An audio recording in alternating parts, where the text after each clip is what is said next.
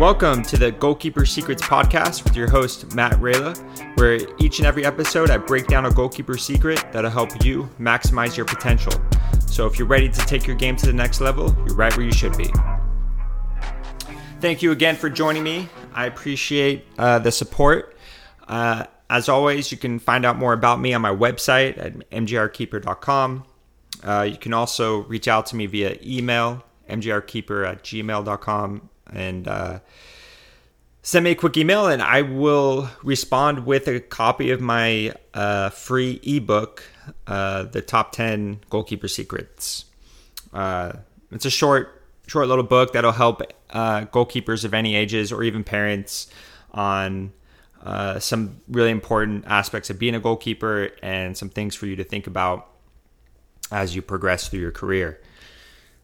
Because as we all know, goalkeepers need a lot of support. A lot of times they don't get that support from their coaches and their teammates. Not because they don't want to help, but mainly because they either don't know how to help a goalkeeper, they don't quite understand what it's like to be a goalkeeper, or they just don't have the time. You know, they're so busy running the team that they can't stop and work with the goalkeeper. Hopefully you have a goalkeeper coach that you work with either through your club or academy, or you work with them privately, one-on-one, doing one-on-one sessions. Going to camps is good and doing group sessions is good. But that's mainly going to be focused on the physical part of being a goalkeeper, and you're going to get lots of reps, and it's mostly you're going to be getting balls just shot at you.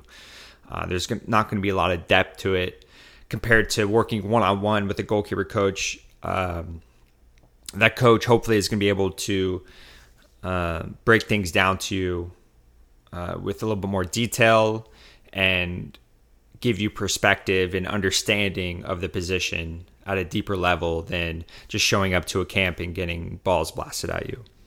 That's my perspective anyway. That's what I think helps goalkeepers the most is working on the mental side with a coach that has some experience and some expertise on how to deal with that, or how to manage the mental side of goalkeeping, which is so important. As we all know, and I think we can all agree that being a goalkeeper is 80% mental and about 20% physical. So if you can master the mental side of the game, you're going to be able to go far. And the physical part will come, and you can always work on that. But making sure you have your mental part of your game ready to go is super important. So on to the topic for today's episode. What I want to talk about is, especially for younger goalkeepers, when you're young and you're on a team, and then maybe you go out and play in different tournaments, it's okay to play against better teams.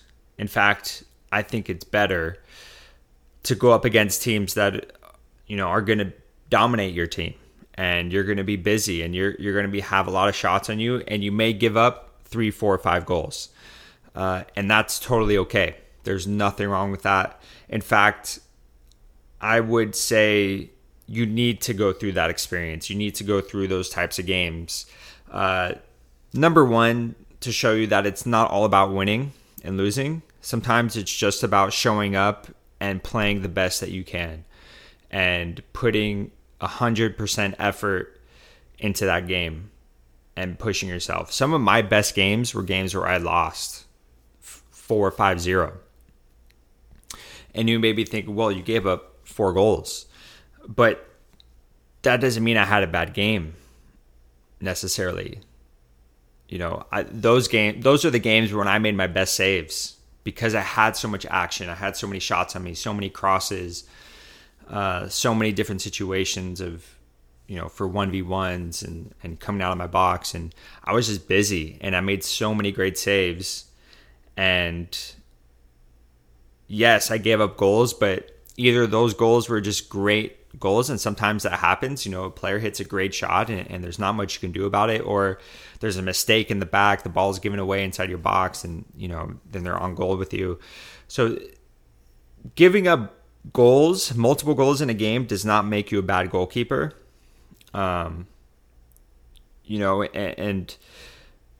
a lot of those games when I performed really well and I put all of my effort into the game and did everything I could to keep the ball out of the net, and even though I gave up numerous goals, I still came out of the game super confident in myself and my abilities, because it's not just about that game, right? It's about your whole career as a goalkeeper, and going through that experience helped me to gain confidence in myself that I could make amazing saves, that I could make the right decisions at the right times and in the right moments, and that I could play at the next level. I could play against better players. So I want you as the goalkeeper to have a different perspective on those games. When you guys are playing up, you're playing at a higher level, you're playing against a better team. Maybe they're older. Maybe you're playing in a tournament where there's some older teams, or they're just at a better club, or whatever it is. Don't be afraid of that. Welcome that challenge, because that's the only way you're going to get better. I tell my goalkeepers all the time that you always want to be playing against better competition, because as you get older, players are only going to get better and better. If you only stay at your level, you're never going to push yourself. You're never going to be outside of your comfort zone, and it's going to be more and more difficult for you to get to the next level as you get older. So when you're 9, 10, 11, 12, 13, you want to be playing up in age if you can, if you have that opportunity. Or let's say a team is short a player for a game or a tournament and they need you to come up and play it with the older kids, do it. Always say yes. Always play for the older players, because that's your opportunity to gain experience and to learn how to play at a higher level before you even get there on a regular basis. So you're almost like preparing yourself. You're getting practice to get there. Another thing I always tell my goalkeepers when they tell me, we're playing against a great team, they're ranked, they're so much better than us, they've won the last tournament, they won their league, and we're going to be outnumbered, and I'm scared. The first thing I tell them is like, that's awesome. That's great that you get to play them. Like, you need to be excited about that. And I always tell them, don't worry about the score. Go out there and play your game. Put your best effort forward. Make big saves. Communicate. Talk with your defenders. Keep them going. Like, be a leader on the field. Be excited about the opportunity to make big saves. Because the opposite is, let's say you guys are the best team. Let's say you're the team that's dominating, and you're just sitting in your box the whole game while your team scores 8 goals and they have possession the whole time. And the only thing you've had to do all game is you had to come out of your box to receive a pass from your defender. And that's all you did all game. Well, that didn't make you get better.